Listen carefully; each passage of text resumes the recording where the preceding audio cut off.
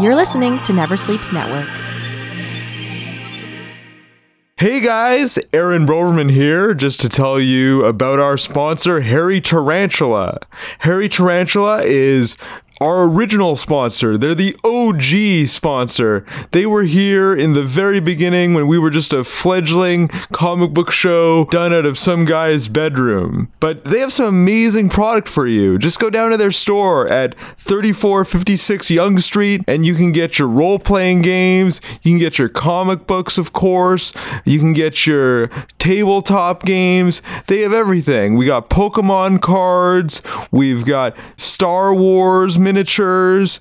They just have everything that you could possibly want. Plus, Leon, their owner, is an amazing dude. He's very honest, and he'll get you everything you need. And they have an amazing new space there at 3456 Yonge Street.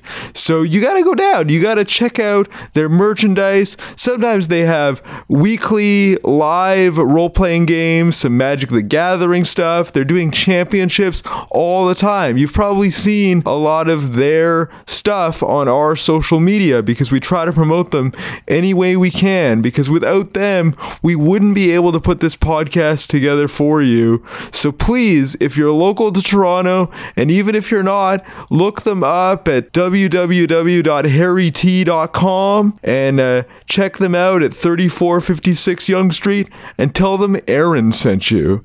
This episode is dedicated to the memory of the Generalissimo, Stan the Man Lee. Face front, true believers.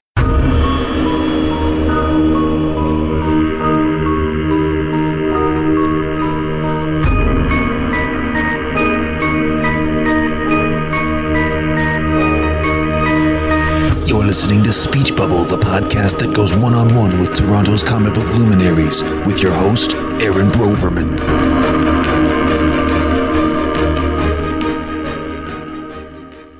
Hey fan people, welcome to another episode of Speech Bubble. I am your host, Aaron Broverman. You found us on Never Sleeps Network at neversleepsnetwork.com. You can also subscribe to Speech Bubble on Apple Podcast, Stitcher, Google Play, Spotify, or wherever you get your podcast needs met. Don't forget to subscribe and rate and review our show. If you rate and review our show, DM me on social media at SpeechBubblePod, and I will send you a comic from my personal collection. With me today, we have the man his friends call AGP. I don't know if you've seen the Goldbergs. There's some characters in there called the JTP. This is AGP. He is AG Pascala. I know him better as Adam. He is an author, and he's done a lot of comics work. You might remember Brian Avenue from an earlier episode, edited an anthology called Monstrosity. Adam had contributed to both volumes of Monstrosity, so he's done some comics work that way. He's been part of the independently published zine scene. He's a books editor at Broken Pencil. He's written for some great highfalutin anthologies like McSweeney's and Wolfen and the Utney Reader, and he's been in Imaginarium, which is the best speculative fiction in Canada for 2013. But today he's here to promote his first novel. I knew Adam back in the day when I used to be on his editing list for some of his self-published books like Newtown, Why Not a Spider Monkey Jesus, done with cover work by the legendary cartoonist Michael Kupperman. But now he's doing his first ever novel for an outside publisher. It's called Yard Dog, and it stars Jack Palace. It's the first in a series. He told me off air that the name was inspired by a certain comic vigilante. Hey Adam, welcome to the show. Hey Aaron, thanks for having me, man. I'm so happy to be here. I'm so happy to have you. It's been a long time. I just want to tell the folks how we kind of met. We have a mutual friend named Chris Turner who did a book called Planet Simpson back in the day, which was chronicling basically the rise of the Simpsons and why they're so culturally significant. Great book for sure. It was a great book, and I ended up meeting Adam A.G. at the launch of that, and we hit it off because he said, I'm working on a book called Why Not a Spider Monkey Jesus? And I said, wow, that's awesome. I want to read that. And he's like, well, I have a copy. And I read it, and we've been friends ever since. That's right. Yeah, the title of that one, Why Not a Spider Monkey Jesus? Yeah, the title basically sold the book, right? Yeah. When you hear that title, you either think, oh, that's terrible, or where can I get it? Right? And I definitely thought, like, I got to get to know this guy for sure. Yeah, so, but here I wanted to celebrate his first novel, this noir novel. But before we get into that, all I know really about A.G.'s earlier life is that he was born in Texas. That's right. Yeah, born and raised in Dallas, Texas until I was 14. And my mom met my stepdad and wasn't my stepdad yet. Met the man who became my stepdad. And then he was transferred to Oakville, Ontario. So we moved from Dallas, Texas to Oakville, Ontario. And that was a bit of a culture shock at first. But, met a lot of good people there. And anywhere you go, you're going to find good people, right? So I got lucky, found with a good group of people, and I became a Canadian citizen a few years after that. Was a landed immigrant for a while, and now I'm officially a Canadian citizen, dual citizen, I guess. I'm U.S. and Canadian. So we recently had Evan Monday on, who's also a dual citizen, and he told us that he likes his dual citizenship because he gets to vote in U.S. elections, but he hates his dual citizenship because he has to file 2 tax returns. So where do you fall on this? That's right. The taxes are definitely it's a hassle more than anything. I mean, there is a tax treaty between the two countries, which evens things out. You don't have to pay twice. You have to file twice, but you often don't have to pay twice. So that's good. It makes travel easy, going back and forth with the 2 passports. I keep joking with my wife that I should get Mexican citizenship and collect the whole set, right? All of North America. That's awesome. The former NAFTA. Yeah, that's right. That's so cool. So the thing I know about your Texas heritage is once upon a time, you wrote a blog called The Burger Quest, where you were trying to recapture the Texas burger of your youth. That's right. Kind of a Marcel Proustian kind of adventure there for sure. But I've never heard the actual story of like this actual first burger of your youth. Can you tell me what the burger was and where you had it? Oh gosh, unfortunately, I think it was more of a conglomerate. It's more of a combined burger. I can't specify any one burger in Dallas that was my go-to burger. It was more like, that it might have only existed in my mind, to tell you the truth. That imaginary sort of the ideal, platonic ideal version of a hamburger, right? Of a cheeseburger. What are the hallmarks in terms of what do you visualize in your mind it needs? That's a great question. It's all about the beef, right? Burger, it's got to be all about the beef. A lot of burger restaurants go crazy with the toppings and things like that. It's, no, I don't need gold leaf on my hamburger. I don't need a lobster tail on my hamburger, right? It's got to be fresh beef, ground, ideally that day. And that's where it all starts, right? And then you griddle it. You can griddle it or charcoal grill or whatever. But if you start with good beef, it's going to be a good burger. Awesome. So did you end up finding that burger or something approximating that burger? There are definitely a lot of great burgers here in Toronto. The burger I found that comes closest, and this is still my go-to burger now, is at Burgers Priest, the Burgers Priest. I go to the original location down there on Queen East. And I love it, man. I usually get the Holy Smokes burger, which is a double cheeseburger with deep fried jalapenos. And then I add sauteed onions and mustard. And wow. I'm getting hungry just thinking about it, man. That's awesome. And I remember that on your way to that burger, you discovered a certain burger chain has a certain communist aesthetic.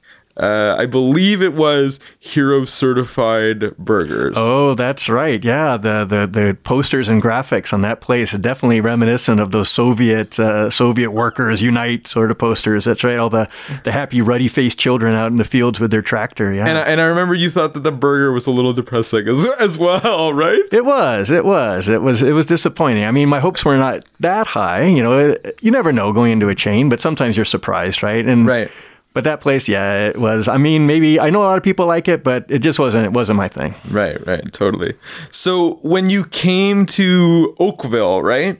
You fell in with a good group of people, like you said. But when did you start getting into comics and things like that? I started getting into comics really young. I actually still remember the very first comic book I ever got. It was given to me by my grandfather, Grandpa Jim. And every summer we would go to Lake Okoboji, which is in Iowa. And it was me and my little brother and my little cousins. And one day we had all gone out to the lake and just splashing around, whatever. And we got back and my Grandpa Jim had put one comic book and one little stuffed animal on each of our pillows. And the comic book that he gave me was a reprint, but it was one of the classic Carl Barks Uncle Scrooge comics. It was Uncle Scrooge and the Golden Fleece. Whoa. Yeah. And it was a Dyna-Brite comic. So this would have been in the early 80s. And it was like, really glossy paper and the colors just popped. And it was a beautiful comic. And I read it and I'm like, I got to get more of this. That's sort of when I fell in love with Carl Barks and everything he ever did. I was like, I got to get more. So I just started buying Duck comics hand over fist, right? Keep in mind, I was about, I don't even know, 9, maybe 8 or 9 at the time. And yeah. That's awesome. And I think the comics predate DuckTales, for sure, cartoon and all that sort of stuff. Like Carl Barks is a total legend. I think sometimes the Disney comics get overlooked in favor of superhero comics and that sort of thing. But the artistry of those is super classic. Right? Oh, you're absolutely right. Carl Barks, amazing artist and an amazing writer. He both wrote and drew it, and some of the best comics, not just best kids comics, not just best Duck comics, but best comics ever, I think, were by Carl Barks. Did you ever meet him or see him at a convention or anything like that? I wish. No, I never did. That would have been cool. That would have been totally cool. Say thanks for my childhood, Carl. Totally. So once you got into Duck comics and stuff, did you ever graduate to anything else? How long were you in the sort of Duck comic the spectrum? I was into the Duck comics and other things like Hot Stuff, The Little Devil, like some of the Harvey comics, right? Casper, that sort of stuff. The kids comics, into that for a couple more years. And then I met a guy who told me about a comic book store in Dallas, Texas, and it was called Lone Star Comics and Science Fiction. And it sounded, to me, the way he described it, it almost sounded like heaven, right? It sounded like one of the best places ever. I'm like, I gotta go here. So I got my mom to drive me there. And my mind was blown. It was just, rack after rack of comics, shelf after shelf of comics, books related to comics. And it was the first time I'd ever seen a direct sales comic book shop, right? And then I started going there all the time. I started mowing lawns and saving my lawn mowing money and just going there and spending all of it on comics. That's awesome. Are comics sort of your gateway into writing? That is a great question. I probably have to say no. I started writing, I remember starting writing stories in grade 2, and it was just about, and they were illustrated stories, but they weren't comics. They were just sort of stories I would write and then illustrate. And back then they all had the same basic plot. All the stories I wrote in grade 2 were about me getting lots of candy. Somehow, right? It's the candy, there's a helicopter full of candy and it blew up and the candy is raining down from the sky and I run out with a garbage bag and start getting all the candy. And yeah, there's all variations on that. Some candy vehicle would crash and then I would go get all the candy. That is the candy fixation. That's awesome. Yeah. So you wrote your first stories in the primary school and that sort of stuff. And then you're reading comics and that sort of thing. But a lot of your work is influenced by science fiction and things like that. I know that Why Not a Spider Monkey Jesus, it was this evangelical Pentecostal circus monkey kind of thing. so I want to know where do all of your influences come from? What creates that diaspora that's in your head? Great question. Why not a Spider Monkey Jesus? It's been called a graphic novel without the graphics because it is such a far out idea, and it is such a friend of mine described it as science fiction cartoon noir. And that's basically accurate, I'd say. That's what that book is. And that one came about because basically I was thinking about televangelists and how awful televangelists are, how they just exploit people's deepest religious beliefs for their own financial gain. And I was like, man, that's not right. And so I started doing sort of like a social satire, like a send up of that idea. And then it kind of morphed. It turned into this crazy science fiction type epic involving a talking chimpanzee and a spider monkey who may or may not be the second coming. Yeah, that's amazing. What were you like as a teen? Like once you sort of got into high school and sort of thing, was writing a thing that you did all through your schooling? Or Definitely, man. I always wrote. And I always drew comics too. Like I would draw comics for the school newspaper. Yeah, I would always write stories. I had stories in the high school yearbook, stuff like that. And it's just always something I started doing, or kept doing rather. I started in grade 2, as I mentioned. And I just kind of kept it up. I started making my own mini comics in junior high, and I would sell them through the mail. There was this great comic newspaper called Comics FX, which was out of Seattle at the time. And I got my hands on that from another friend who was making mini comics, my buddy Scott Krakowski, who's still an amazing artist. He's making these awesome prints right now down in Dallas, Texas. And he got me into that scene. He was a few years ahead of me, right, in school. Right. And he was like, hey, check out this newspaper. And I was like, oh my gosh, there's all these other people making these great handmade comics. And so we started just swapping them through the mail and, trading them and selling them through the mail. And I discovered like a whole scene that way. And it felt really nice, being sort of part of something bigger than yourself. Yeah, right? It was like being part of like a bootleg nation sort of thing. You're like swapping comics through the mail. People were, swapping videos that way too. That's like right. Pre-YouTube, pre-social media, all that stuff. That's awesome. Like, it's sort of like getting in on the ground floor of some pretty weird stuff, right? Definitely. I met a lot of really cool people that way too. Some people that I'm still in contact with now for sure. What was your your weirdest, most bizarre character that you met through the comic mail trading? Oh gosh, it would have to be. And I met this guy actually at school. His name was Colin Bollinger, and he did comics with my friend Scott. And this guy, he was a visionary artist, but he was out there, man. He one of the best artists I've probably ever met. He's unfortunately no longer with us. He died a few years back, which is pretty sad. But his art will live forever. Like it was, and he was just this guy. He had really long. He almost kind of looked. His hair was kind of like Weird Al's hair. Remember, had those kind of ringlets almost. Yeah. And Colin would wear this denim jacket that he had painted the back of. This crazy scene.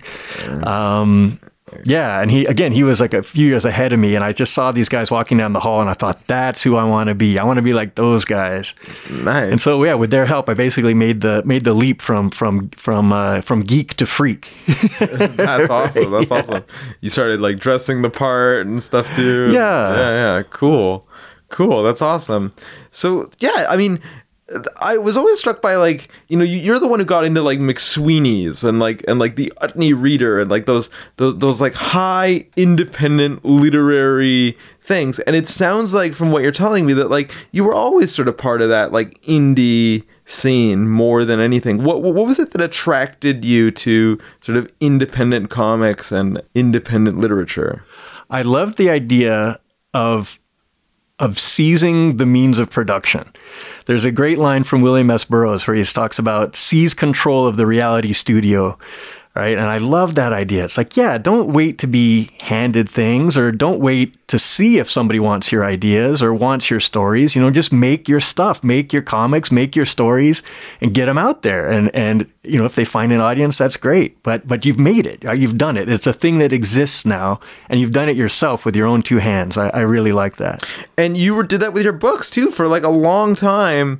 I know that you tried sort of the literary agent stuff. It wasn't always successful, but you like basically self-published your own books through AGP Books, basically. That's right. And like Why Not a Spider Monkey Jesus was first, but then there was Newtown. Tell us a little bit about Newtown. All right. Yeah, sure. Well, you're right. I published these novellas. I self-published these. I'll get back to Spider Monkey Jesus just really quickly. Yeah. That one, my agent managed, this was a few years back, more than a few years back now. My agent managed to sell it to a little small press here in town, Gutter Press. And basically, as soon as the ink on my contract was drying, Gutter Press went out of business. Oh, man. Right? Man. And so then I was kind of, these things happen, right? No big deal. This is all part of the game. You roll with the punches. So the book kind of sat for a while, and technology got better and better, right? Like print-on-demand technology got better. There were more people doing that sort of thing. And so I started talking to some people that had done that, self-publishing. And I'm like, well, how does it all work? In the past, before the technology had really caught up to the idea, there were a lot of self-published books, but let's face it, a lot of them were not that great. And not even in terms of content, but in terms of how the books looked, right? Like they'd be printed crooked, the ink would be like fading on the page. It just not a very good package. But now, especially now, you can make a really nice book with not that much money, which is great, right? And so I thought with Spider Monkey, well, I could keep messing around with all these little small presses. Or I could just start my own little small press and control it all. Maybe that's the control freak in me coming out. But and then I was, as you mentioned the cover was done by Michael Kupperman. Right. And again, the technology, Twitter was there. And that's how I met Michael Kupperman. He was on Twitter and he had done some work for McSweeney's, and so had I. So we had that in common. So I said, hey, man, I wrote this book. And I told him the title, Why Not a Spider Monkey Jesus? I said, would you like to do the cover? And literally 2 seconds later, he got back to me. He's like, yes, absolutely. And I'm like, oh, this is going to be good. That's awesome. You just connected on Twitter. That's right. That's cool. Yeah. So did you get any like insight into his process? I guess it was by email that you just told him the assignment and he sent you the work and that sort of thing. That's it. What was your first impression of the cover when you got it? He nailed it, man. It's so beautiful. Like I told him who the characters were. And I told him sort of, the general gist of the book. And he sent me back, he said it was a sketch, but to me it looked finished, right? I mean, the guy's such a pro. So yeah, it looked amazing. I'm like, Michael, that's it. You nailed it, man. And so then you just kind of filled in some spot color here and there, and that was it. That was the cover. For those who don't know who Michael Kupperman is, how did you get into him? Like, what was your first exposure to Michael Kupperman? It was his comic book, Tales Designed to Thrizzle, which is hilarious. It's one of the funniest comics I've ever read. And my buddy Ian Deans, a really good friend of mine, he is the guy who turned me on to that. I was visiting him once in Halifax, and my buddy Deans he's like, hey, have you seen this? And I'm like, what is that? And I read it. I read the whole thing like right there, and my mind was blown. I'm like, oh my God, this is hilarious. Yeah, so funny. That's awesome. And he, look him up. He's like a legendary indie cartoonist and that sort of thing. And it was an ongoing relationship. He didn't just do like one cover for you. He did like covers for Newtown and other books that you did. The This and the That. Didn't he do a cover? He didn't do that one. No, Oh. He did Newtown. Okay. German Shibley did the cover of the This and the That. Oh, okay. Yeah, that one is always really striking too. We'll get into that one after. Oh, yeah. But the Newtown, I remember that was one of the manuscripts that you sent me to read and that sort of thing. And it was sort of like a futuristic town, but it was sort of like not post-apocalyptic, but they were dealing with like weird environmental stuff and things That's like right. that. That's It right. reminded me of like Under the Dome and things like that, right? Yeah, that's right. And they sort of came out around the same time too, so maybe something was in the air. But yeah, Newtown. It was this giant spaceship basically that kept changing. It kept morphing into different dimensions, and so the whole spaceship just kept changing. And the people running the ship were humans, but the ship itself was alien technology, and so the humans were trying to figure this thing out. With varying results, shall we say? Right. and you're right. It's basically sort of an environmental allegory. It's like about how we live on this planet, but we don't really understand how it all works, and we're just trying to muddle through and hopefully not kill everything and everyone in the process. Right. And this one is like, much more sci-fi than Why Not a Spider Monkey Jesus is. So what were your sci-fi influences growing up? How did you get into science fiction? Love science fiction, man. Always have.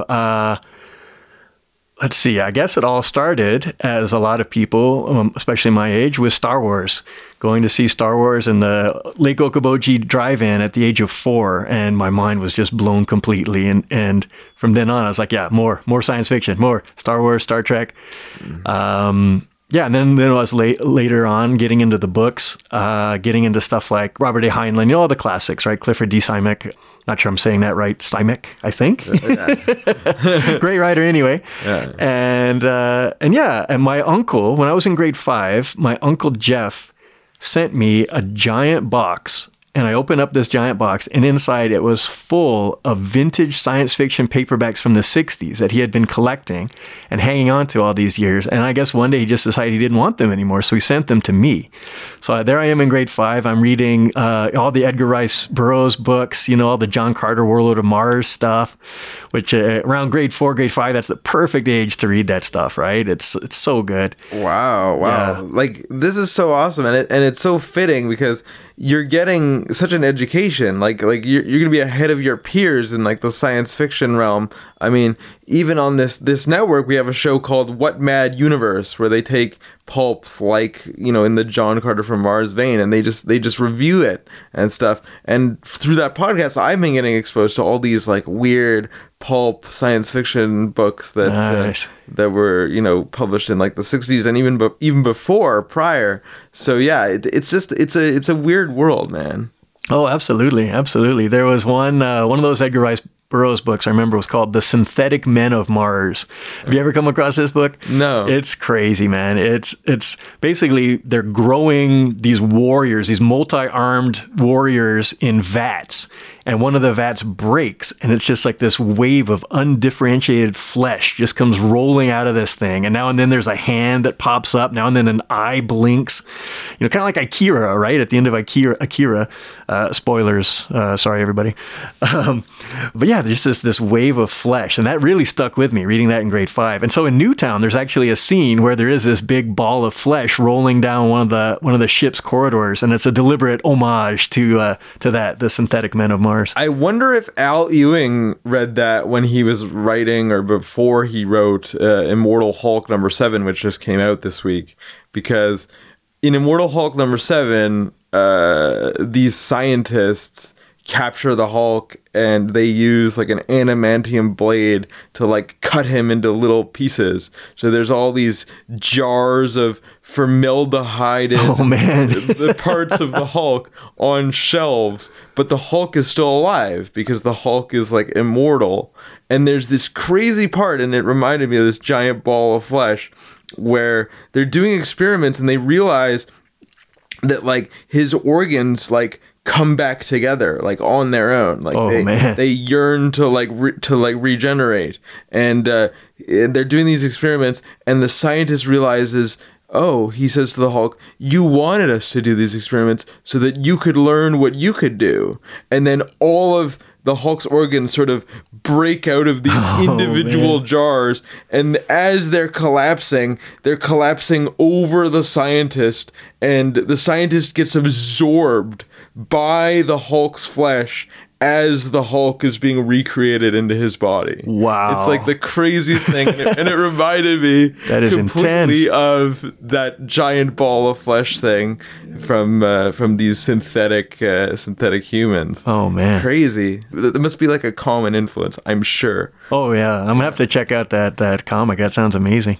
Yeah, Immortal Hulk, if people aren't reading it, it's this comic that is in the Marvel Universe, and it does feature the Hulk, but it's much more of like a standalone horror sort of thing, where the Hulk is like this immortal monster who will not die, and every night Bruce Banner transforms into the Hulk, and the Hulk's power seems to know no limits. He can like regenerate himself. He's much more terrifying and much more lethal than you know him in the classic superhero sense. It's much more of like a monster comic in the vein of sort of a horror or something. Yeah. I was just thinking, it was definitely kind of a Frankenstein vibe going on. Yeah, very, very much the Frankenstein vibe. It's very, very cool. And it only like tangentially connected to the Marvel universe. So Nice. it's pretty cool. So yeah, like that's what that reminded me of. Sorry, I went off on a tangent there, but Well, we're here to talk about comics, man. This is good. This is good.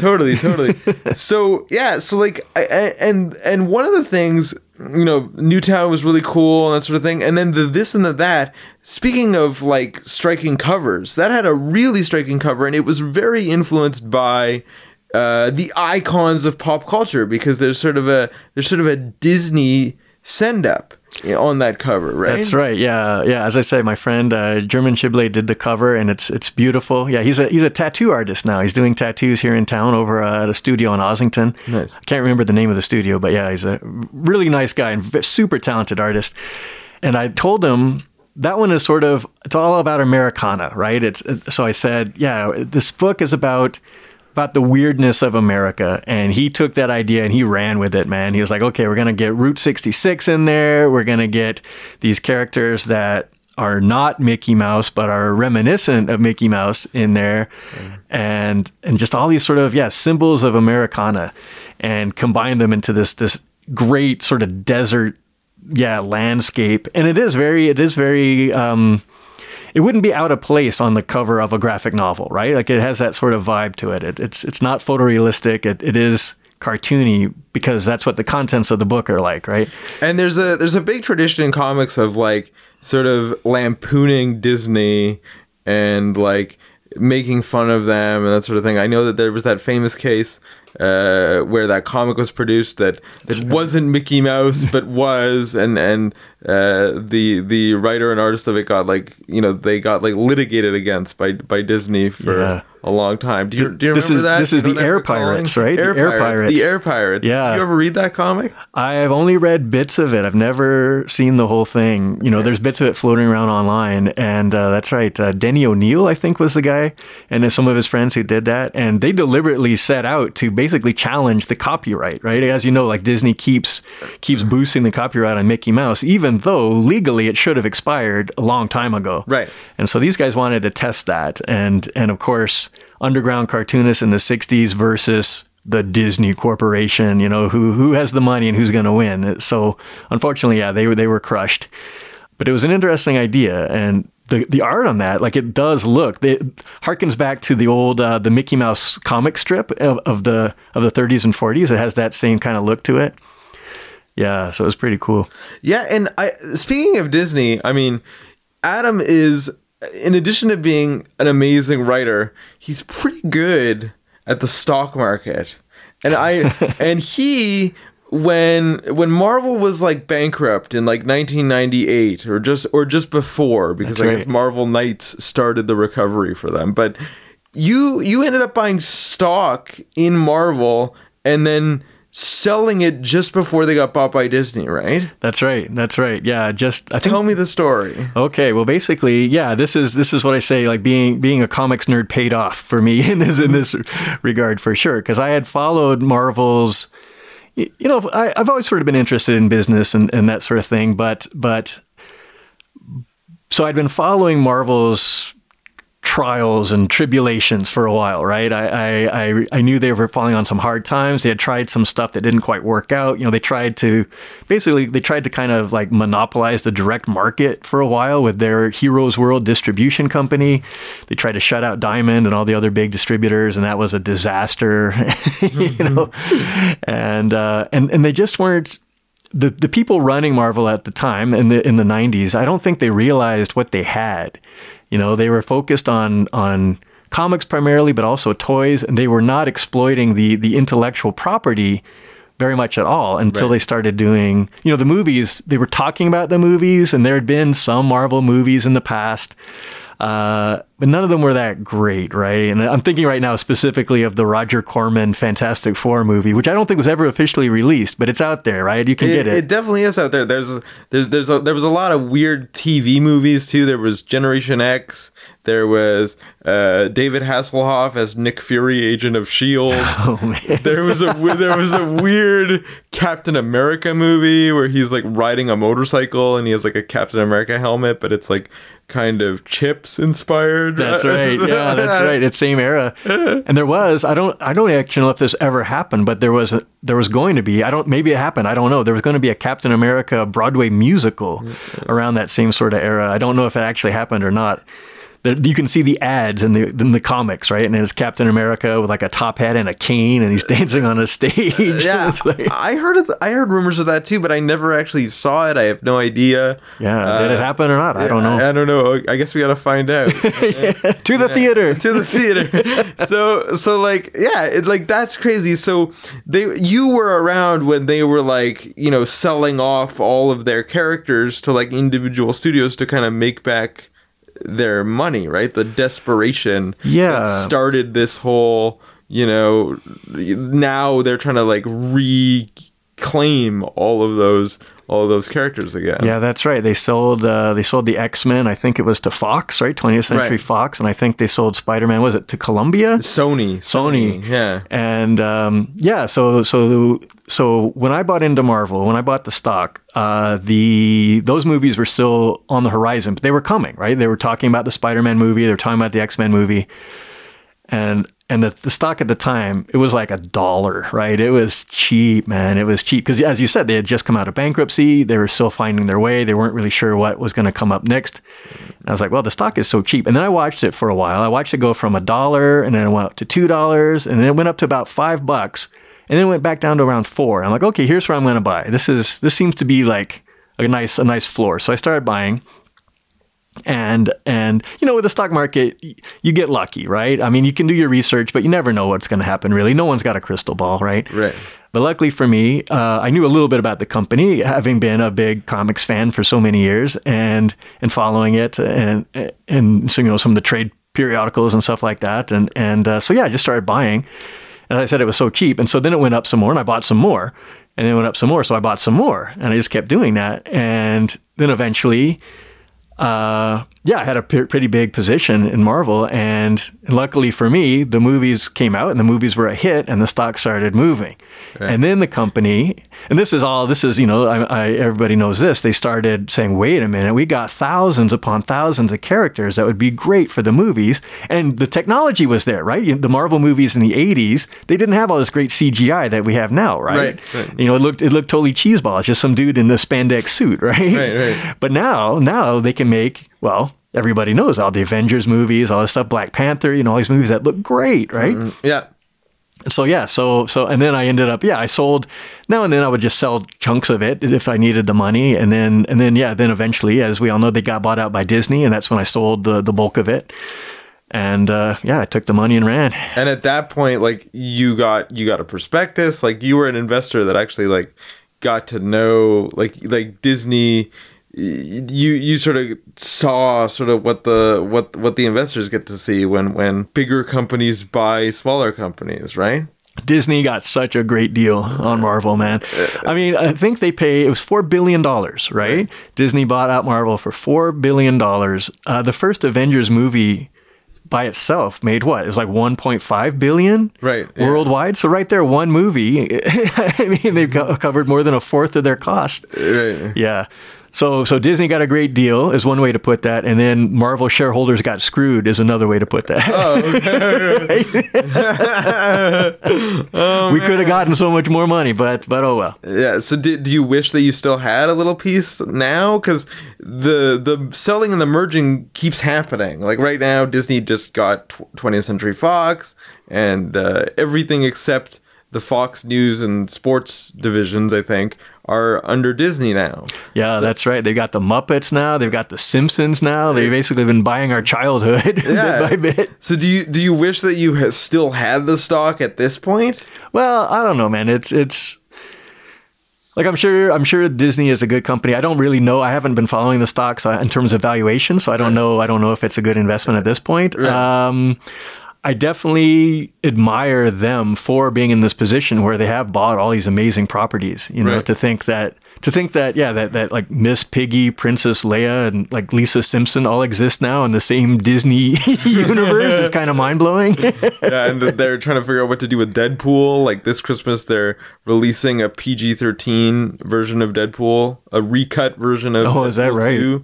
2, called Once Upon a Deadpool, featuring Fred Savage reprising his role from The Princess Bride as an adult, with Deadpool like reading the book. That sounds crazy. Yeah. I don't know. and I think what it is, I think they're testing out, like Disney is testing out whether or not Deadpool is viable as a PG-13 character and whether they can actually make money off of that. Yeah, it's hard to imagine Deadpool without the Deadpoolness. We'll see. I guess we'll see. Yeah, well, they're trying to keep the Deadpoolness, but make it a little more kid friendly, I guess. Right. Yeah, it's kind of crazy. Yeah, like the way that things have just kept going up and up for them from a movie perspective. Like Kevin Feige, who was around when you had stock in the company and is still around, it seems like hit after hit after hit. Like they can do no wrong, right? At least from a movie perspective. Yeah, they're doing great with the movies. It's so nice to see. Yeah, it's so cool.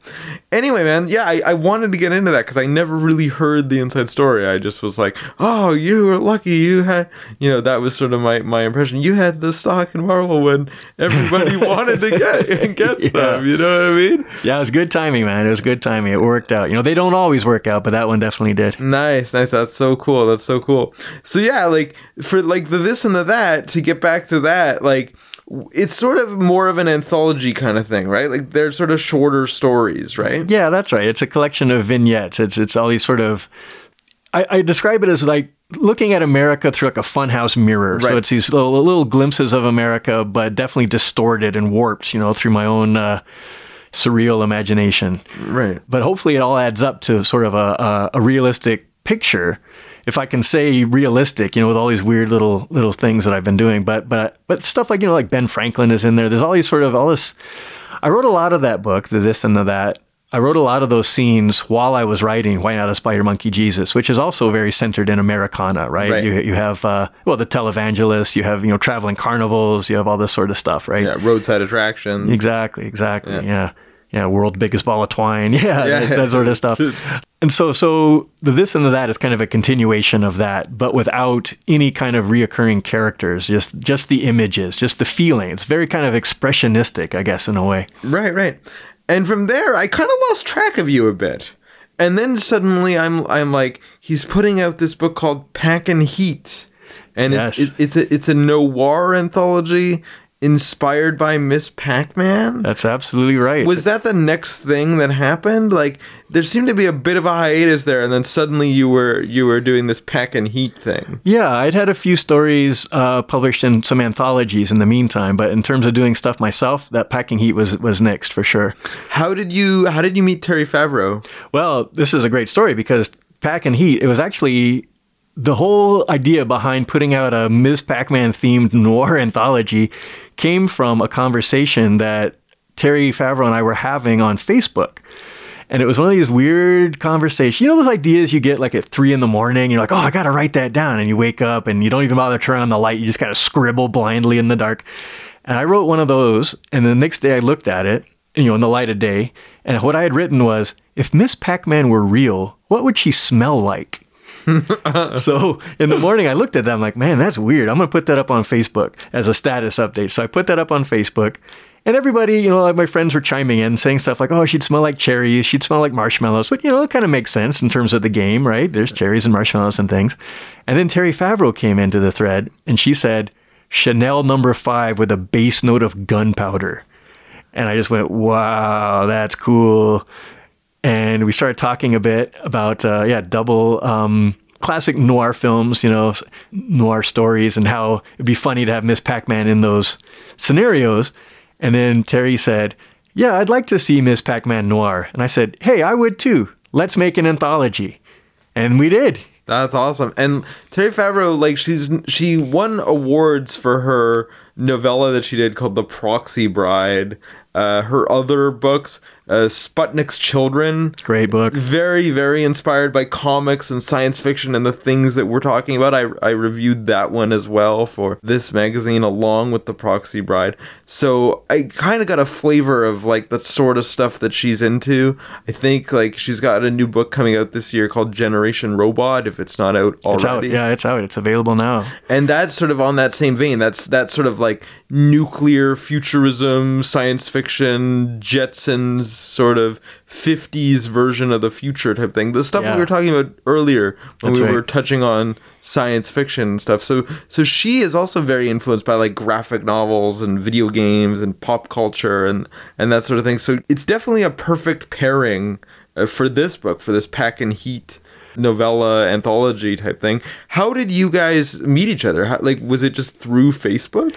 It was. We first met through Broken Pencil, actually. She was a contestant in the Broken Pencil Literary Deathmatch, where, writers send in stories and Broken Pencil puts them up on a website and people vote on which story they want to see continue on to the finals. And so she had submitted a story, and I was working for Broken Pencil at the time as one of the fiction editors. I saw her name. I really liked her story. Don't ask me anything about it because I don't remember. but it was good. I do remember that it was good. And so, then we sort of connected on social media and we're friends on Facebook for a while. We actually didn't meet in person until we started doing this book, until we started doing Pack and Heat together. We put out the call on social media. We said, hey, we're doing this anthology. Please send us some stories, some poems. It's stories and poems in here. Yeah, and it's not a graphic novel. It's all prose and poetry. That's right. And people really jumped on the concept. They're like, wow, that concept is so weird. We love it. Here's some stories. So we got some great contributors in here, like Gary Barwin is in here. You might remember his book. Well, he's written lots of books, man. But he had one, now I'm blanking on the name of it. The Talking Parrot, Pirate, Yiddish for Pirates. Yeah. That's the book. It won a lot of awards. Yeah, Lisa DeNicolitz is in here, another great writer. Ilan Mastai is in here, the author of All Our Wrong Todays. Great writer, great book. Jacqueline Valencia, another great writer. So there's a lot of people in here that really embraced the concept, and we probably got 40 or 50 submissions. So it was great as an editor to have this vast pile of stories to get to choose from.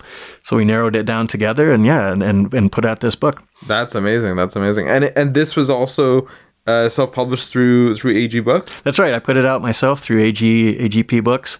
It was printed here in town. Color Code Printing put it out. So you were talking earlier about how the technology is there for self-publishing. So what is that process like? Do you submit to an outside company, all the material, or? Yeah, there's different ways to do it, but the way I did it, this book, as I said, was printed just here in town as a limited edition, only 200 copies. And they're almost gone. They're almost gone now. Maybe it'll be a collector's item someday. Who knows, right? But I knew I didn't want to do print on demand for this one because I knew it was just going to be this limited edition, right? But the other ones like Spider Monkey, Why Not a Spider Monkey Jesus, and Newtown, I did those through CreateSpace, which is part of Amazon. And the way that worked is, I uploaded the files for the cover, I uploaded the files for the interior, basically, and then they just print them up. Wow, that's awesome. And there's a book jacket with a description on the back and that sort of thing too? Yep. It looks just like any other book you'd find in a bookstore. That's amazing. For sure. Do you ever walk into a bookstore and find your books? I have seen that has happened, and it's a good feeling for sure. And I remember the first time that happened, it was not a book, it was a magazine I was in. Okay. And this kind of gets back to the noir thing we were talking about earlier with my new book, Yard Dog.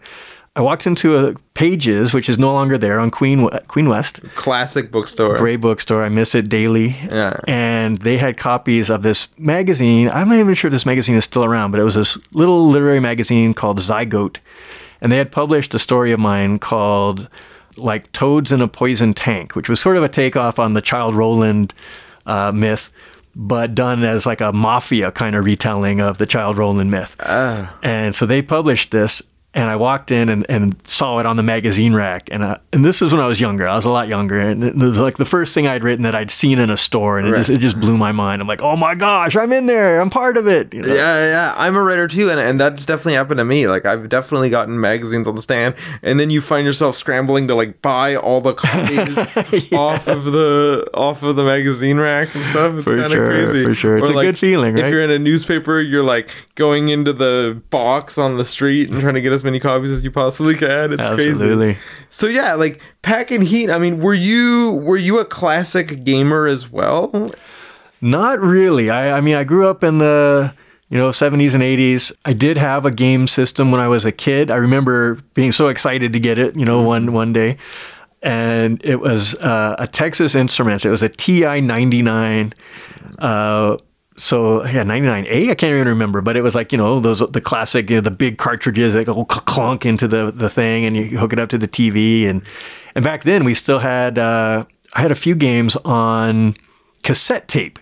So you would plug in this cassette tape and it would take like 30 minutes to load a game. And these are like, the most simple graphics. This is early 80s, right? So, it's like you're watching a square fight a smaller square. Right? Totally. This is not state-of-the-art stuff. I mean, at the time it was, right? Yeah. But yeah, some of my friends that were really into video games, I hung out at arcades now and then with my buddies. And yeah, we would play Q*bert, a lot of Q*bert. Centipede, I love Centipede with the roller controller. Nice. You can go really fast and blast everything. And Galaga, I was terrible at. Never, didn't get my quarter's worth on that one for sure. That's awesome. So there is like a little bit of like classic gaming history in you a little bit. Oh, for sure. Just growing up in that era, it was all around. So yeah, you would play Donkey Kong, Pac-Man, obviously, Miss Pac-Man. And in the meantime, were you publishing comics while you were self-publishing your own books as well at the same time? No, I did the comics earlier. Okay. And yeah, the last comic I put out myself was a comic called The Meat Comics, and it was again an anthology, but it was all my stuff. It was like basically a collection of single page comic strips. Right. And that one came out, I want to say 1998. It was around that time. Right. And then my first book, I put out Spider Monkey in 2010. Right. Yeah, so there's a bit of a gap there. Yeah, and then Newtown was sort of right after that. Yeah. And then Pack and Heat, and then this and that, and then Pack and Heat comes out a little bit later. Yeah, right? Pack and Heat, let's see, when was that? That was just 2016. So yeah, not that long ago at all. Right, for sure. So then I'm like, okay, cool. Like, you do this whole noir thing. Everybody sort of picks up on it. And noir was always sort of part of your work. It was a big fascination for you. I remember this. So where did noir come into your life? Another great question. The first book that I remember reading as a kid that could be even considered noir was this book that I read, I think in grade 5, and it was a book called Durango Street. It was about gangs. It was like inner city gangs, and it followed this one character who had just gotten out of a juvenile detention facility, and he was, being reintegrated into society, but the odds were against him, right? Like he had this job, but his boss was treating him badly because the boss knew that this guy had no other place to go, basically, right? Right.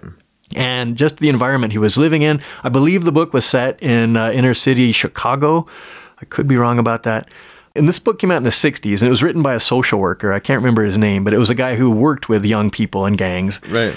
I remember reading this book and just being blown away by this subculture that I didn't really know much about. In grade 5, I didn't know about gangs. I wasn't really part of my world. I mean, I knew people that maybe had older brothers or cousins that were in various gangs, but wasn't really part of my world, right? So reading this book, it was just this fascinating glimpse into this world of violence and kind of excitement, this, and also the morality of it was such that the main character was a very moral guy. He was always trying to do the right thing, even though people were against him. So he was always fighting the system.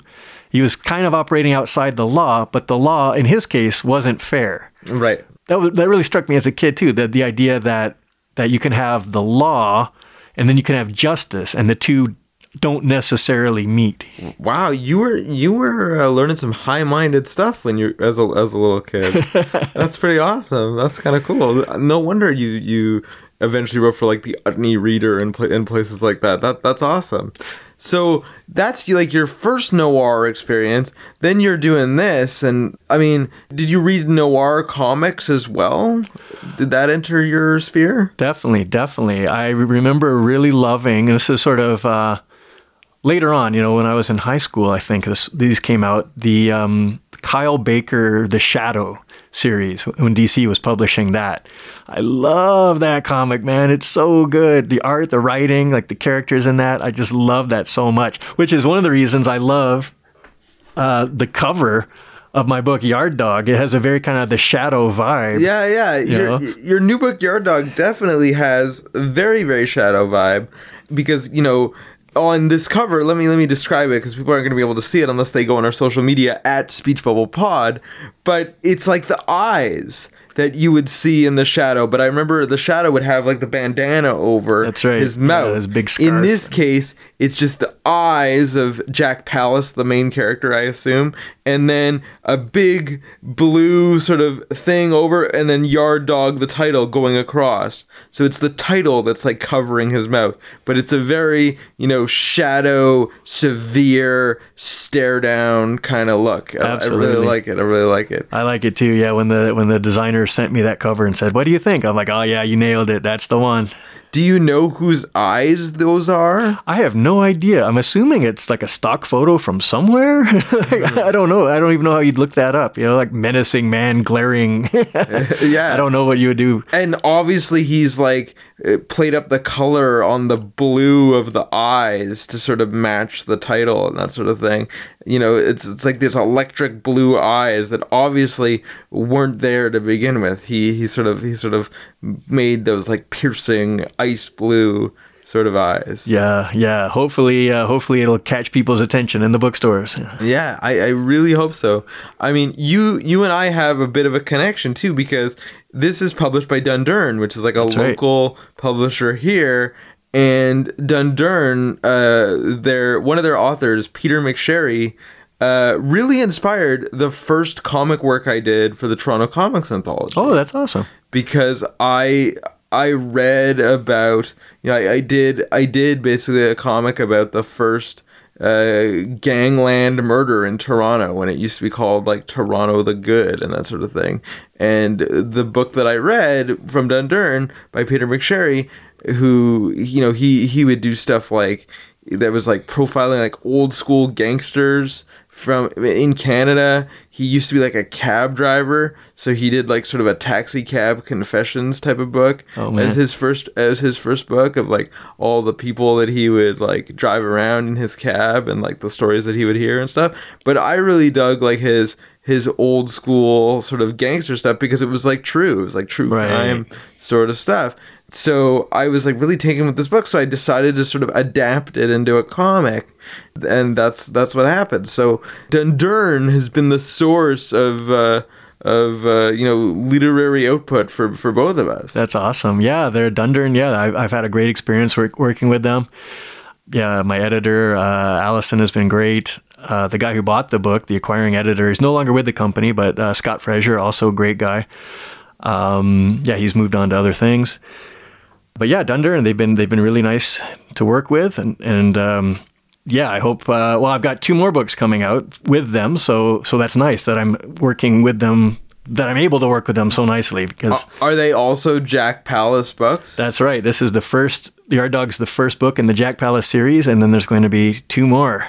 Wow. Working on the second one right now. And I remember you telling me that there's a obscure comic connection, and we sort of alluded to it at the top of the show. What is this comic connection to Jack Palance? That's right. Well, I've always been a fan of Marvel's The Punisher, right? I always liked that comic. I remember the Mike Zeck limited series back in the 80s. It was amazing. Right, the Punisher was sent to prison and had to fight his way out, basically, of prison for like 5 issues. It was insane, right? A great comic. But you might remember, as you know, the Punisher's name is Frank Castle. Right. And so when I was coming up with a character name for my book, that really inspired me. I was like, Frank Castle, Jack Palance. So that's the connection there. That's awesome. That's awesome. Did you ever go to Castle Frank Station when The Punisher was coming out on Netflix? I did. I saw that promotion. It was amazing. They did a whole thing where like they made like Castle Frank Station like the ID card of the Punisher. That's right. Castle, Frank. Exactly. It was awesome. It was the best thing ever. Really good idea. Yeah, totally. So I mean, we're talking about noir. We're talking about noir comics like The Shadow, and we're sort of getting into this work. But I mean, I really dig crime comics too. I don't know if you read some of like the Ed Brubaker, Sean Phillips series of graphic novels. No. There's graphic novels like called The Criminal, and they're sort of standalone graphic novels, and some of the characters are and the settings are tangentially connected. Like you'll hear about a guy who murdered the father of another guy, and then you'll follow his son in the next volume, kind of thing. You know what I mean? But they don't know each other. It's just sort of they're all kind of criminals. They all hang out at this one bar, and these are sort of the stories of these people. And each graphic novel is sort of self-contained. Of course, Ed Brubaker, the creator of The Winter Soldier. He created like the Winter, not Bucky Barnes, but the Winter Soldier identity for Bucky Barnes, the sort of Soviet assassin reprogramming kind of thing. But him and Sean Phillips are sort of like the masters of crime comics now. They've done stuff like Fatale, which is like a H.P. Lovecraft fused femme fatale sort of thing with like the Cthulhu, is that how you pronounce it? That character, or Cthulhu, I mean Cthulhu. Oh, okay. You know, Cthulhu meets like femme fatale, so they do that kind of stuff. Wow, that sounds nuts, man. Yeah, there's one that's like about like 1950s sort of communist Hollywood called The Fade Out. And like it's like a murder on the set of during the waning days of the studio system, and they got to deal with like the House of Un-American Activities and that kind of stuff. So there's that one. My favorite though of the ones that they do is called Kill or Be Killed, and it just sort of ended. It has allusions to, you know, classic Spider-Man, because they sort of take like covers like Spider-Man Noir and use them as part of it, and they're sort of cops that have names that pop up in like the Spider-Man series and that sort of thing. But really what it is it's like this one dude who is like really depressed, and he tries to commit suicide, and it doesn't work, and he is saved ostensibly by a demon that he keeps seeing. Oh man. And this demon says to him that in order to preserve his life, he needs to kill one person every day. And if he doesn't kill that one person every day, he's going to die, or there's going to be some sort of mishap. And of course, at first he doesn't believe him, but, you know, things start happening to him. He starts getting sick and whatever. And the only thing to like cure his ails is, you know, killing someone. Wow. But of course, he doesn't kill like good people or whatever. He's a dude who decides like there's a lot of bad people in the world, and I'm gonna do something about it. Kind of like the Punisher, right? Like very much connected to the Punisher, and that's why it's called Kill or Be Killed, because if he doesn't kill somebody, he's gonna die. But it gets a little bit more complicated than that. It gets a little less fanciful and gets more into like sort of this like crazy, you know, Bernard Getz thing. If Bernard Getz became like an actual vigilante crime fighter type thing, you know, hard to picture. Yeah, like he's putting on like the balaclava. He's like staking out the Russian mafia, and he gets all tied up with the Russian mafia. But the cops are after him, and there ends up being like a copycat version of the killer and stuff. And it's this self-contained. I think it was only like 12 issues. The story of this guy, this like 20-something who becomes this this vigilante who's chased by this demon and has to kill somebody every day. It's really amazing. It was the most street level version of the type of thing that they'd done. Like Criminal was sort of more noir, and there's the Fade Out, which is like more Hollywood. This was like the street, New York in the 70s, gritty style pulp kind of thing. I really think you'd vibe on it. Yeah, it sounds awesome. Especially with this Jack Palance thing. And I should say that when I first read the title of this, I thought it was Jack Palance. Yes. But it's Jack Palance. So don't get that confused. Other people have said the same thing. Yeah. I'll have to do some like one-handed push-ups at the book launch or something. Yeah. In tribute. Totally. So the book launch is coming up, but we have to talk about the book. Like how... Sure. Because you were self-publishing, you were going along, and I know that there were moments when you were sort of resigned to the fact that like, oh, maybe like another publisher is not gonna like pick up any of my books, and I'm just gonna go along, publishing my own books, and I'm totally fine with that. So how did this happen? Like how all of a sudden I'm hearing you're publishing a book, and I'm like, what? Or Dundurn is publishing a book, that's yours. And I'm like, what's happening? How did I lose track of my buddy Adam all of a sudden? So what happened? Like you were doing self-publishing and then all of a sudden this happened. Yeah. Well, I've always sort of seen myself as like a hybrid writer. You know what I mean? So someone who has kind of a foot in both worlds, like the self-publishing, indie kind of underground scene, the zine scene, all that sort of stuff. And I've also been in stuff, as you mentioned, like McSweeney's, things like this that are sort of more, more above ground, like more bigger sort of operations, right? Sort of highbrow. Yeah. And so my career is kind of led in these two parallel tracks. I think I'm always going to make like weird little books on my own, stuff like Packing Heat, stuff like that. Because I really like the process. I love working with other writers. I love working with other editors. I love like designing stuff, working with designers. I love having a hand in like every aspect of a book's production, right? I mean, I love books so much. So that's sort of where that comes from. And that you've been an editor yourself, because Broken Pencil, Canada's national magazine for zine and DIY culture, you mentioned before you were like the fiction editor. So you have worked with other writers and stuff. That's right. Yeah, really enjoyed that. Broken Pencil, I don't work for them anymore, but they were a great group of people to work with for sure. We had a lot of fun and published a lot of great pieces, which is great. But I've also always sort of wanted a bigger audience, right? I guess is the way to put it. I've always loved books. Going to the library as a kid, as a little kid, was some of my most cherished memories of being a kid. Is going to the Walnut Hill Library in Dallas, Texas. Right? I can smell it now just thinking about it. And so I've always wanted to be part of that world of I've got a book out and here it is on the shelf somewhere, right? Right. And some of my books have been in libraries. Like you can actually find Packing Heat. You can find this. It's in the zine collection at the Toronto Reference Library. Oh, that's awesome. Yeah, Toronto Reference Library, which is an amazing world-class library. It's got all kinds of stuff, but it also has a zine collection, and this is part of it. Yeah, that's amazing. So you guys can find that there if you're looking for it. But don't take it out because it's a reference library. That's right. Don't steal it. Yeah.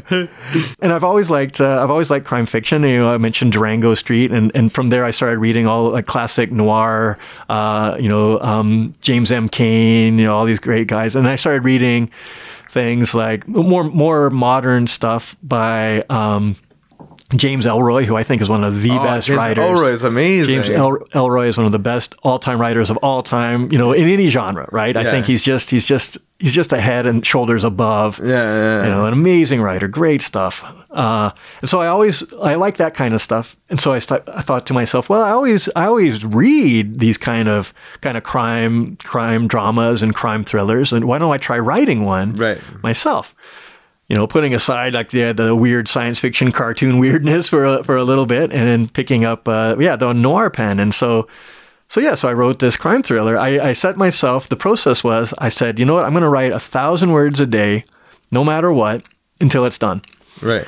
And I managed to do that. I mean, some days it was like maybe 780, and in other days it was like, 1,200. But it evened out to about 1,000 words a day. Wow. And I just streamed ahead. This was before I had kids, so it made it a little bit more possible. Wow. And it's still possible. Obviously, you can do that even if you have kids. You just have to wake up a little bit earlier or go to sleep a little bit later, right? So yeah, I just plowed through this book, and I think the momentum is there in the book. Like it's a fast-paced book. It's a quick read. And then I had the book, and I approached I had an agent at the time, and my agent shopped it around, and And people liked it, but the unfortunate part, time was working against me because this was about 2008, 2009. This is like the trough of the financial crisis, the global financial crisis. And we actually got a note from an editor at Random House saying, "Oh, this is too bad because we love this book, but we've been told not to buy any more books right now." And I was like, twist the knife, right? Right in the heart. So close. And yet, but again, that's the game, right? As you know, you're a writer yourself, rejection's all part of it, right? Yeah, so you just pick yourself up, keep on rolling. And so then I got another agent later, great guy, Kelvin Kong at K2 Literary. And he managed to sell this to Scott at Dundurn. Awesome. And Dundurn is like, nice, like local.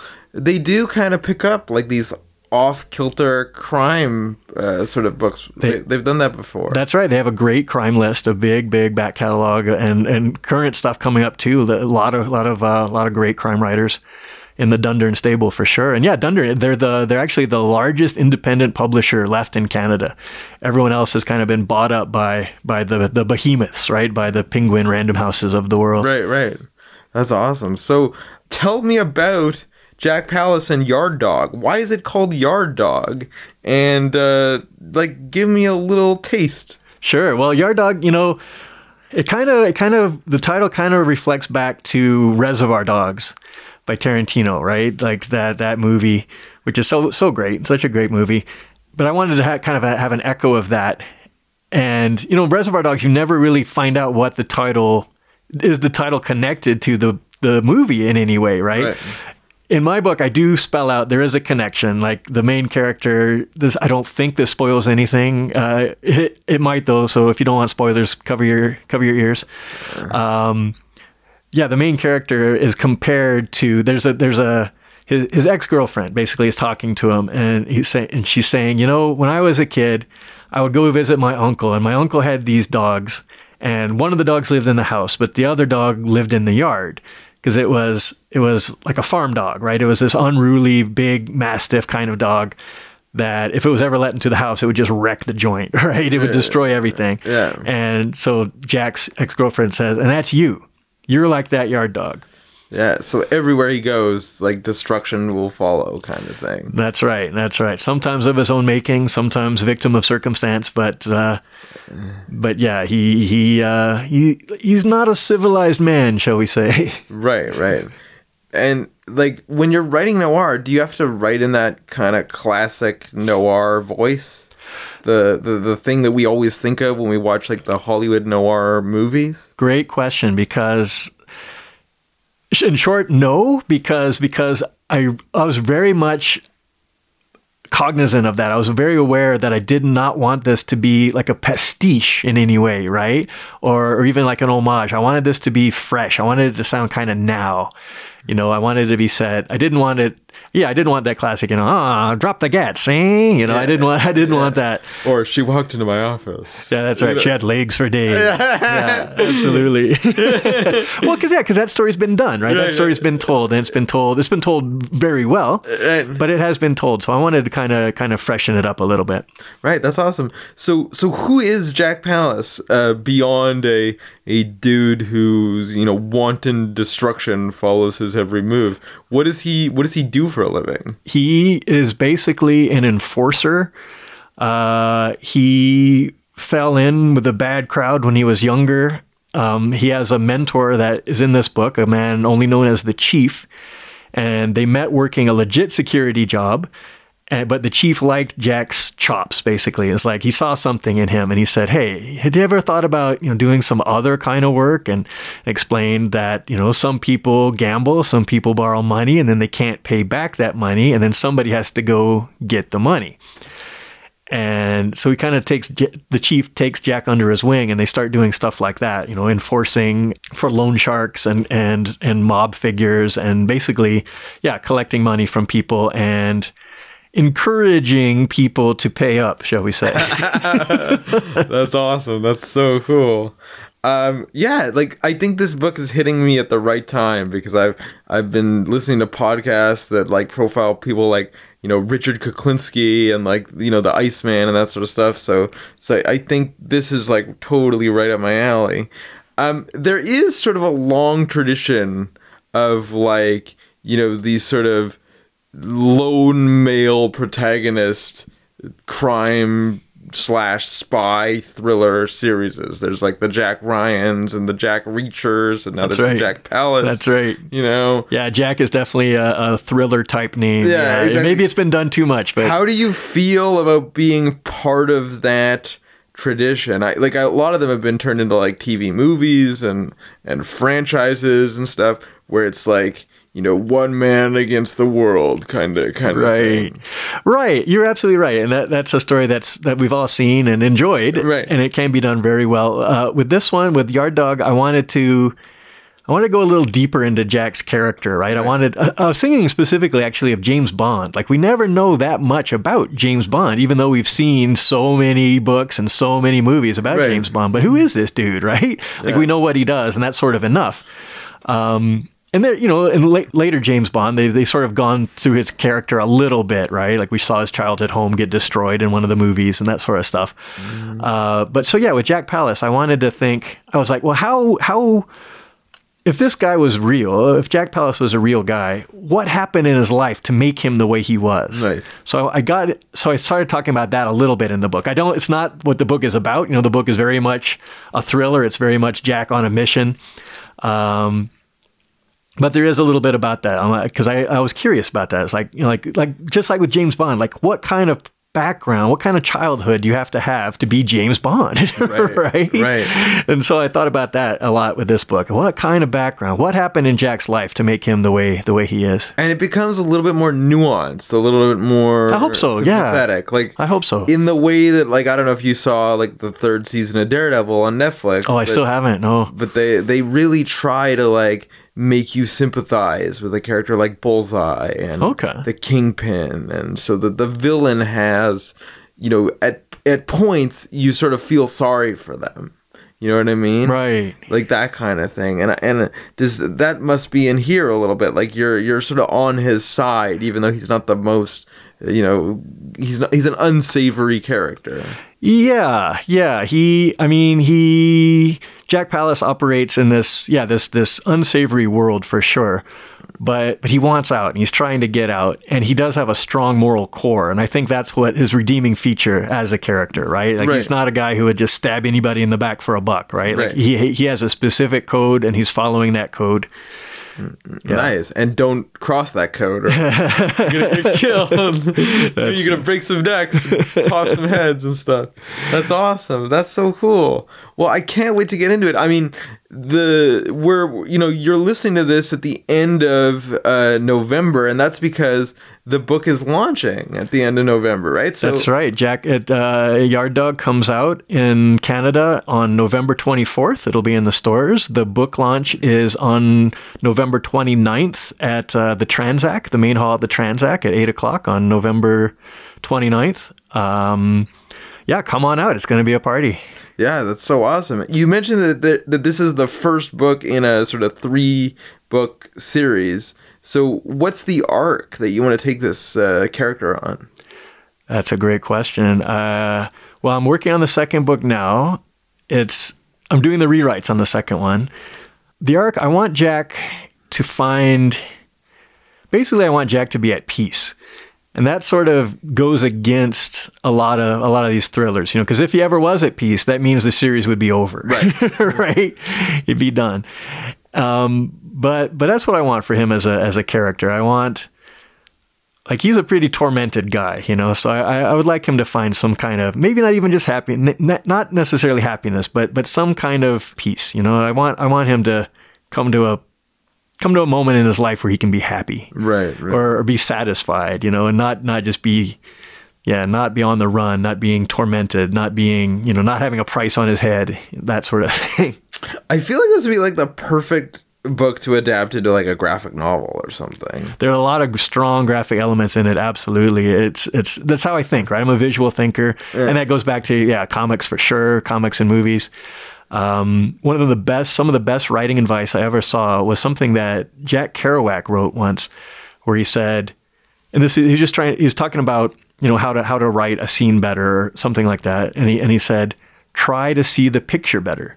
Right. right? So many writers can get carried away in world building or creating character motivations or, character dynamics. And all this stuff is very important.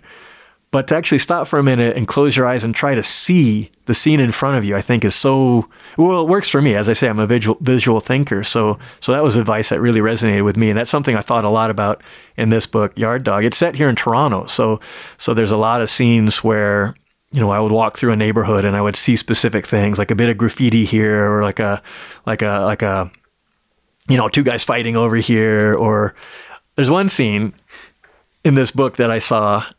And again, this doesn't spoil anything, but it's something that I witnessed myself. And Jack sees it in this book, where he sees a bunch of seagulls flying in the air, and they're all screeching and cawing and going in circles, and they're going down into this alley. So Jack, and this is something I did too, walked across the roof and looked down into the alley to see what was going on. And these seagulls had found, it must have been about 7 garbage bags from the nearby Kentucky Fried Chicken, from the KFC, and these seagulls were ripping open the bags and eating all this thrown out fried chicken. So there's this scene where in the book, and again, this is just ripped out from my real life, the scene where these 2 seagulls are fighting over a drumstick. Right? I mean, that's is that cannibalism? Not quite, but it's close, right? It's close. Totally. Feral seagulls. Yeah, it was this really kind of disgusting scene, but very visual, right? And I thought, that kind of really sets up a place, a time and place, and a flavor for the neighborhood that Jack finds himself in. Yeah, you can really illustrate the rot of our society. Yeah, through that metaphor there. That's right. It's not dog eat dog. It's seagull eat chicken. Exactly. Really, really cool. That's awesome. So you're launching it at the Tranzac. Is Miracle Beard, your band, making a special performance for the launch? No, not this time. Not this time.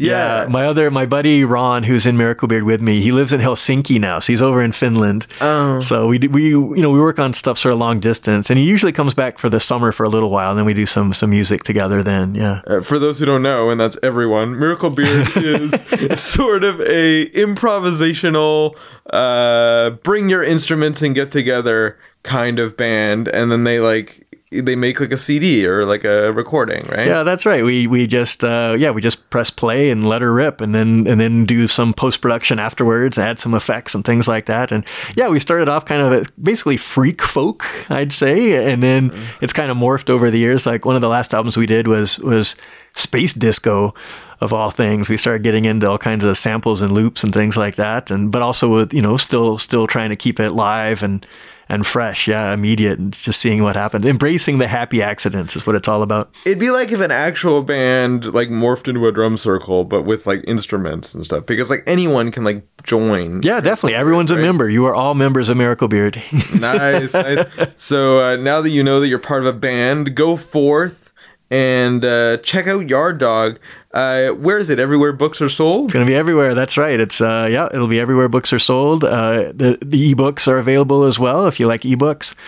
They're on Apple Books, they're on Kobo, they're on Kindle. Yeah, and you can get them everywhere.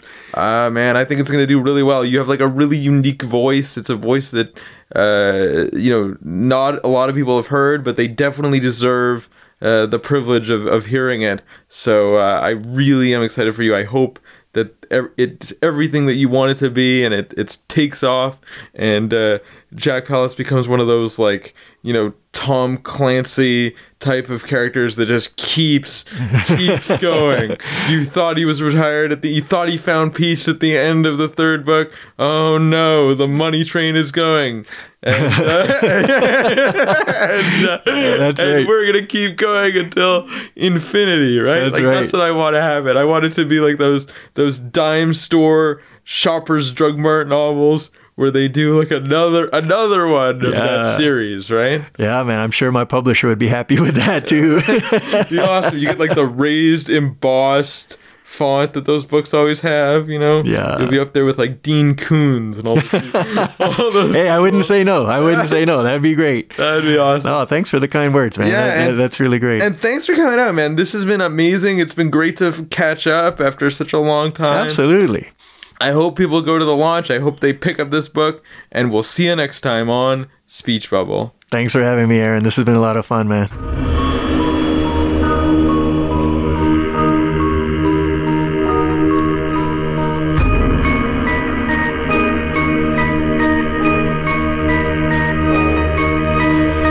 This has been Speech Bubble, the podcast that goes one-on-one with Toronto's comic book luminaries. See you next time. Never Sleeps Network. This has been a Never Sleeps Network production, executive produced by Alex Ross. For more information and content, visit neversleepsnetwork.com. Speech Bubble on Never Sleeps Network at neversleepsnetwork.com is executive produced by Alex Ross. Audio editing by Joseph Yanni. Social media assistance by Jamie Warner and the Social Smiths. Announcements by Craig Mayhem and Sean Ward. Logo design and graphical assistance by Brittany Tice.